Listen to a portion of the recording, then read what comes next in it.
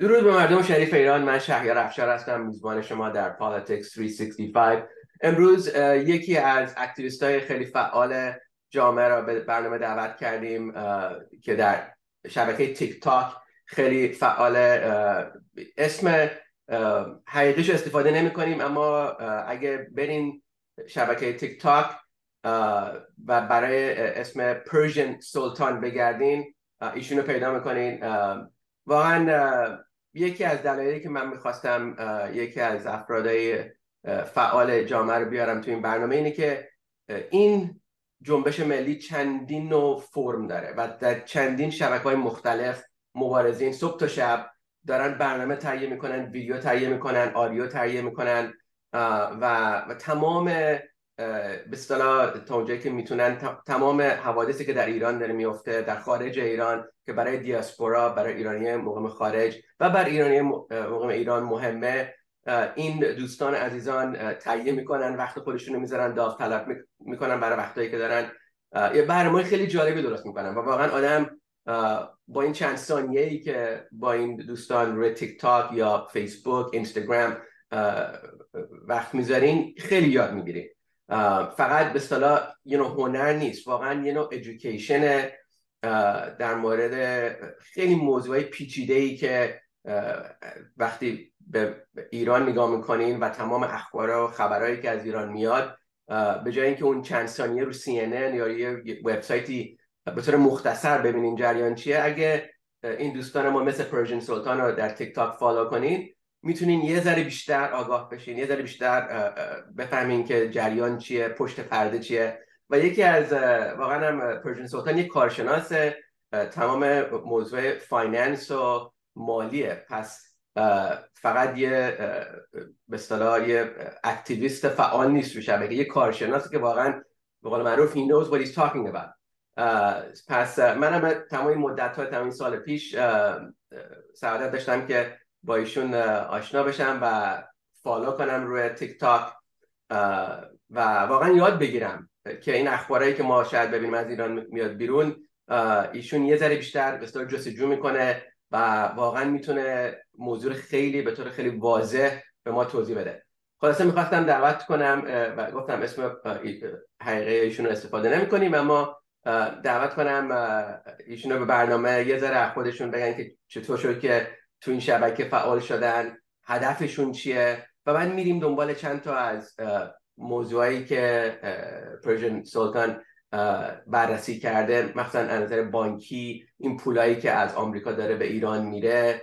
به اصطلاح میدونید تو سیاست آمریکا همیشه میگن follow the money و ایشون هم واقعا یک کسیه که is following the money و متاسفانه تو هر دولتی نگاه کنین پول و اثری که دولت رو پول دارن و سیاست زیاد از هم دور نیست. پس واقعا این موضوع سیاسیه، اما خب اثرش مالیه. بگذاریم از این موضوع. آقای پرژن سلطان خوش اومدین به برنامه. به دوستان بگم که این بخش از برنامه به انگلیسی تهیه شده، اما هر سوال چیز فارسی هم داشتیم میتونیم لابلاش به فارسی هم دیگه اشاره کنیم، اما این چند دقیقه که با هم وقت داریم به انگلیسی پیش می‌بریم. خوش آمدین پرژن سلطان. مرسی، دستون درد نکنه. فارسی من اونطوری خوب نیست، so moving forward یه ذره انگلیسی صحبت کنیم is more natural. ولی دست درد نکنه، مرسی دعوت کردی. انشالله یه conversation خوب با هم دیگه داشته باشیم که gives more knowledge and information out to the people. Merci. So tell me about, especially a lot of people are focused on the $6 billion. Somebody told us 9 billion, but it's $6 billion going to Iran. Explain a little bit about the money. I've seen you do some reports on articles that was discussed on social media. You did some analysis that I thought that was excellent analysis as to the source of the money, the characters, the personalities behind it, the bureaucracy behind it. It's just very convoluted issue. And I think the more we can explain this money, where it came from, where it's going, I think the more public service we can provide. Absolutely. Thank you for that question. So as you mentioned so eloquently in your opening, I have a background in finance. I've worked for very large multinational conglomerates. I have a degree in finance, so I understand the nuance and the detail of the structure of a money deal and basically how it flows. So the $6 billion is very fascinating to me because I started realizing certain things, knowing how the Iranian economy works and understanding that somebody from the United States might look at it and say, well, it's just strictly humanitarian, because that's how the deal was structured. The deal was structured to say it's only going to humanitarian aid. There's going to be a third party neutral person that was going to say, all right, money goes to there and I can control it. But it's not that simple. The Iranian economy is basically a planned economy. It's a reactive economy. So it's like the mullahs have control over everything. It's like an octopus. And having that money going to Qatar is one, a big red flag. And two, the world economy the dollar is the world economy, right? It's what is used currency wise. The Treasury controls that. So the Treasury in the United States controls where the dollar goes, can verify it, can trace it. As soon as they take it out of South Korea, because that's where it's stored. So let me take a step back. So South Korea froze about $6 billion of Iranian oil revenue, 6 billion US dollars. And United States issued sanctions to close any kind of revenue. Now it's been sitting there for a while. They went through a lot of legal up and down. Anyways, through a deal supposedly that was done when they released American prisoners, the Biden administration released $6 billion to Iran. Now Iran said, "All right, well, let's convert it into euros." Now, the reason why they convert it into euros is because the Fed cannot control the Treasury, excuse me, cannot control euros. It can control American dollar. So that's one red flag, Wow. right? And then the second red flag is going to Qatar. So Qatar is supposedly a third party neutral that would control everything. That's absolutely incorrect. A simple analysis will say there are two main figures in the banking sector in Iran and Qatar. The Qatar person, I'm not going to try to pronounce his name, but it's a very easy Google search. The guy in Iran is like Mohammed Farzad, is the guy that's the head of the banking sector in the IC's administration. These two meet every month and they control bilateral agreements economically between Qatar and Iran. And then there's a Iranian bank in Qatar. So an Iranian actually owned bank in Qatar. So these are all flags that obviously none of this is going to humanitarian aid. The Iranian economy is in shambles, right? 100 plus inflation, oil is being sold dirt cheap, gas is nowhere in existence, commodities are nothing. The Iranian economy is crap, but the mullahs are still making money. So obviously, it's not going down to the Iranian person. So I wanted to draw attention to that and realize to the average Iranian that doesn't follow it like I do, or the average American, this is a big red flag. And this is a presetter to other large deals that probably the Biden administration is going to push, predominantly the nuclear deal. So obviously Qatar or Iran, a lot of these smaller Middle Eastern countries are very scared of Iran. Yes. Right? I mean, they feel like they're under Iran's thumb, so they are acting as proxies for a lot of these issues. So as you explained, banking system in Qatar and Iran, you can't even tell it apart. One question I guess I had was, is $6 billion going to make a difference in the Iranian economy and or the country? I mean, if you're a crooked government, 6 billion or 6 million, I mean, like what how will that impact them, their budgetary? So that's a really good question, because the budget that IC pushed in the new year. So Persian New Year, Nuruz, is the official fiscal year for Iran, right? So March 21st, it starts the fiscal year. IC put in a ridiculous budget of 51 billion, equivalent to 51 billion American dollars. Now, let me give you a little bit of insight into that. There is a way to measure economic output by saying what is a liquid currency in the market. So basically, how much cash is available in the market. There is 51 billion, way more than the actual Iranian rial that people switch back and forth. And then the way he wanted to close that BS budget is he says we're going to sell a lot more oil than we can sell, and then we're just going to print money over and over again. So now if you have excess amount of money, it creates inflation pressure, because now people have a lot more money to spend. And then selling oil is ridiculous because they don't sell oil because they're on heavy sanctions. And if they do, they're selling it to China at like 40% market value. So that amount of deficit that you create with your budget, $6 billion, is not going to do nothing to it. People are not going to, it's not going to trickle down to the average Iranian that's struggling and can't buy meat, can't buy potatoes. It's not going to trickle down to them, because what's going to happen is, by the time it gets into Iran, let's assume there's going to be humanitarian aid, right? I use this example in one of my videos. Say you buy a bunch of needles and you want to give it to a hospital, right? So it goes through a process where it comes in, some company buys it. That company is owned by some mullah. Then he's going to take a chunk of that. Then it's going to trickle down to some transportation. They're going to take a chunk of that. Then it's going to move over to the hospital, and they're going to say, well, I bought it. You have to pay me for it now. Now I'm going to raise it ridiculously high. So at the end, nothing goes to them. So it makes no difference whatsoever. All it does is fatten the mullah's pockets, and then just and gets them to fund terror, gets them to push out BS issues to other countries. It makes no difference to the average Iranian. So this $6 billion contribution, perhaps, as you're saying, the first of more to come.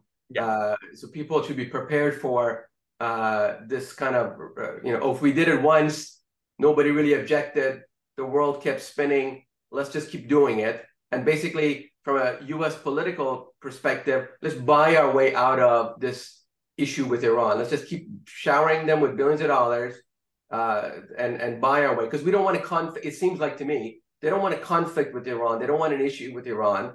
And throwing money at the problem and buying a few hostages seems like the way. This seems like from a public standpoint, that seems like what their public stance is, right? And the other side of what you're saying is, of course, and I think you confirm what everyone's worst fear is, that the $6 billion certainly doesn't get to the average Iranian. It only seems like it's covering financial mismanagement. So it's like a credit card, like you overspend for your household budget by several $1 billion of mismanagement, dropped in oil prices, God knows what, spending millions of dollars, billions of dollars off your border to build masjids and forget the military. Just so much there. I think I heard that they built a water filtration plant in Karbala. Meanwhile, Iran is like, Iran ab kame desert problem has they're building water filtration plants in another country. So that kind of covers up, buys them a little bit of time, right? When you got money in the bank, it seems like politically you got a little bit more to trade with. So this certainly helps the regime take a breath for however long $6 billion gets you, and then demonstrate to the foreign powers that, hey, keep it coming, right? Keep going. That's frustrating to watch, because the past year with Mahsa Amini's Salyat coming up next month in September, I think the diaspora and a lot of Iranians, the 8-10 million of us outside of Iran, really wanted to see the fruits of our labor, the fruits of the conversations and the protests. And so many Iranians from Australia to New Zealand to Canada to Europe have gone to their legislators and protested all of these things. But apart from lip service and some nice speeches, and maybe Jill Biden giving the Academy Award to the Grammy, I haven't seen any policy changes. Have you noticed it? I mean, let's look at it from a financial perspective. Have you seen any political reorientation anywhere in the past year? Nothing extreme, nothing that would affect. The only thing that would have been not so much policy, but these sanctions are going towards them, which are mixed blessing in itself. But with respect to any kind of major policy, the only one that I'm aware of in Europe was trying to register the IRGC as a terrorist organization, which would have hit them financially, which that didn't happen, which was a weird situation in itself, because a little bit of analysis would have determined that it was possible. There was the head, I don't remember his name right now, but the head of the kind of legal division in the European Union said it's not possible because of legal issues, but it is. That's a different discussion. And then the MASA Act in Congress, that's right now, that's in Senate, that would make an effect as well, because it would register them as a terrorist organization. It would sanction the actual entities that are affecting the transfer, not necessarily this random person in the army or that random person. You got to attack the entities itself, the banking sectors, the the back and forth, the transfers. All those things make a big difference, and that's what the MATA Act would do if it does pass. If it does, right now it seems like it's on hold in the Senate. It hasn't really moved out of there. And the MATA Act, for everyone's benefit, is really trying to sanction the offices of the regime rather than the individuals, which really, from a sanction standpoint, takes a little bit of power away from the U.S. president, because the U.S. president gets to selectively choose who to sanction when he wants to. But when it's the law, when it's legislation, and if it gets passed and the president signs it, then it's the law. Like then it's no discretionary decision making involved, right, whether I want to sanction you or right. It's like the law. Right. So I hope it moves forward, but I just don't have a lot of confidence that Biden will sign it, because I haven't seen any strong statements from him to demonstrate that he's willing to stand with the Iranian people. In the couple of minutes we have left, how do you see what do you see coming in the next few months? I mean, what do you see from a priority standpoint, either from the diaspora, news from Iran, especially financial issues? What should the community be watching? I think there's a multiple of facets that I think people should pay attention to. One, it should continue talking about it, right? Because the news outlets talk about it on a split second, a segment. The average American, the average Iranian should continue talking about it. I have no, say in Iran or what happens, but the fact is that I respect everybody and their opinion, but I still want to get information out. Keep talking about it, no matter what, as long as it was great at one moment, and then it got a lot of attention, and then it died out, and then the only people that are talking about it are people like you and I, which we want to draw attention to it. Also, just don't take news as a defeat. So if something is said that, there's been $6 billion that got released, a lot of people are like, all right, it's done. Now the regime is not going anywhere.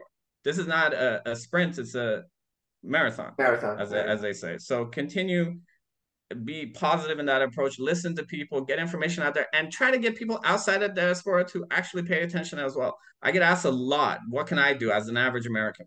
Well, continue talking about it. All this stuff that people think are useless, hashtags save lives, they actually have. Send information out to your congressman, your senator, draw attention, continue talking about it, and get information out. I think if we continue down that path, it will shift the way that we think about it. And the 1 year anniversary of Masa's death is going to have another big upward. There's going to be a lot of mass demonstration in Iran, and all that information is coming out, and the news is not talking about it. So it's up to us to make sure that people hear it. So that's what I'm hopeful for, and that's what I'm thinking, that it will continue down that path if we keep bringing attention to it. Right. Excellent advice. It's activism 101. Don't get discouraged. ناامید نشین.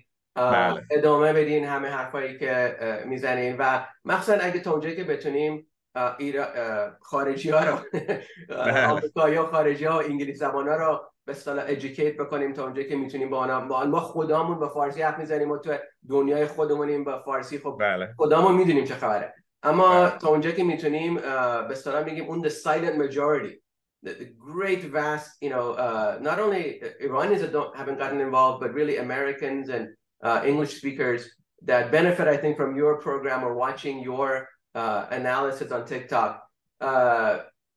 Persian Sultan, یک دنیا تشکر، یک دنیا سپاسگزارم از وقتت، زحمتت، از همتت. واقعا کاری که داری میکنی برای جامعه ایران خیلی مهمه. Is objective education. I know you don't have like a slant. Of course, we all support the Iranian people, but I love it when I see objective, good analysis, because then people can make their own judgments, right? And finance, doesn't lie. You can't, right? What is it? They say you're entitled to your own opinion, not your own facts. Right. And financial facts are just indisputable. And when you kind of shed light into it, especially international finance, which is just a very complicated thing, as you just described, I think the community and the larger peace-loving world benefits. So یک دونه تشکر Persian Sultan. Please come back. We love what you're doing. And if you want to follow Persian Sultan, go to TikTok, look for Persian Sultan, and you'll see this good-looking young man talking about Iran all day long. Thank you so much. Thank you so much for your help and everything that you do. That's an icon. Merci.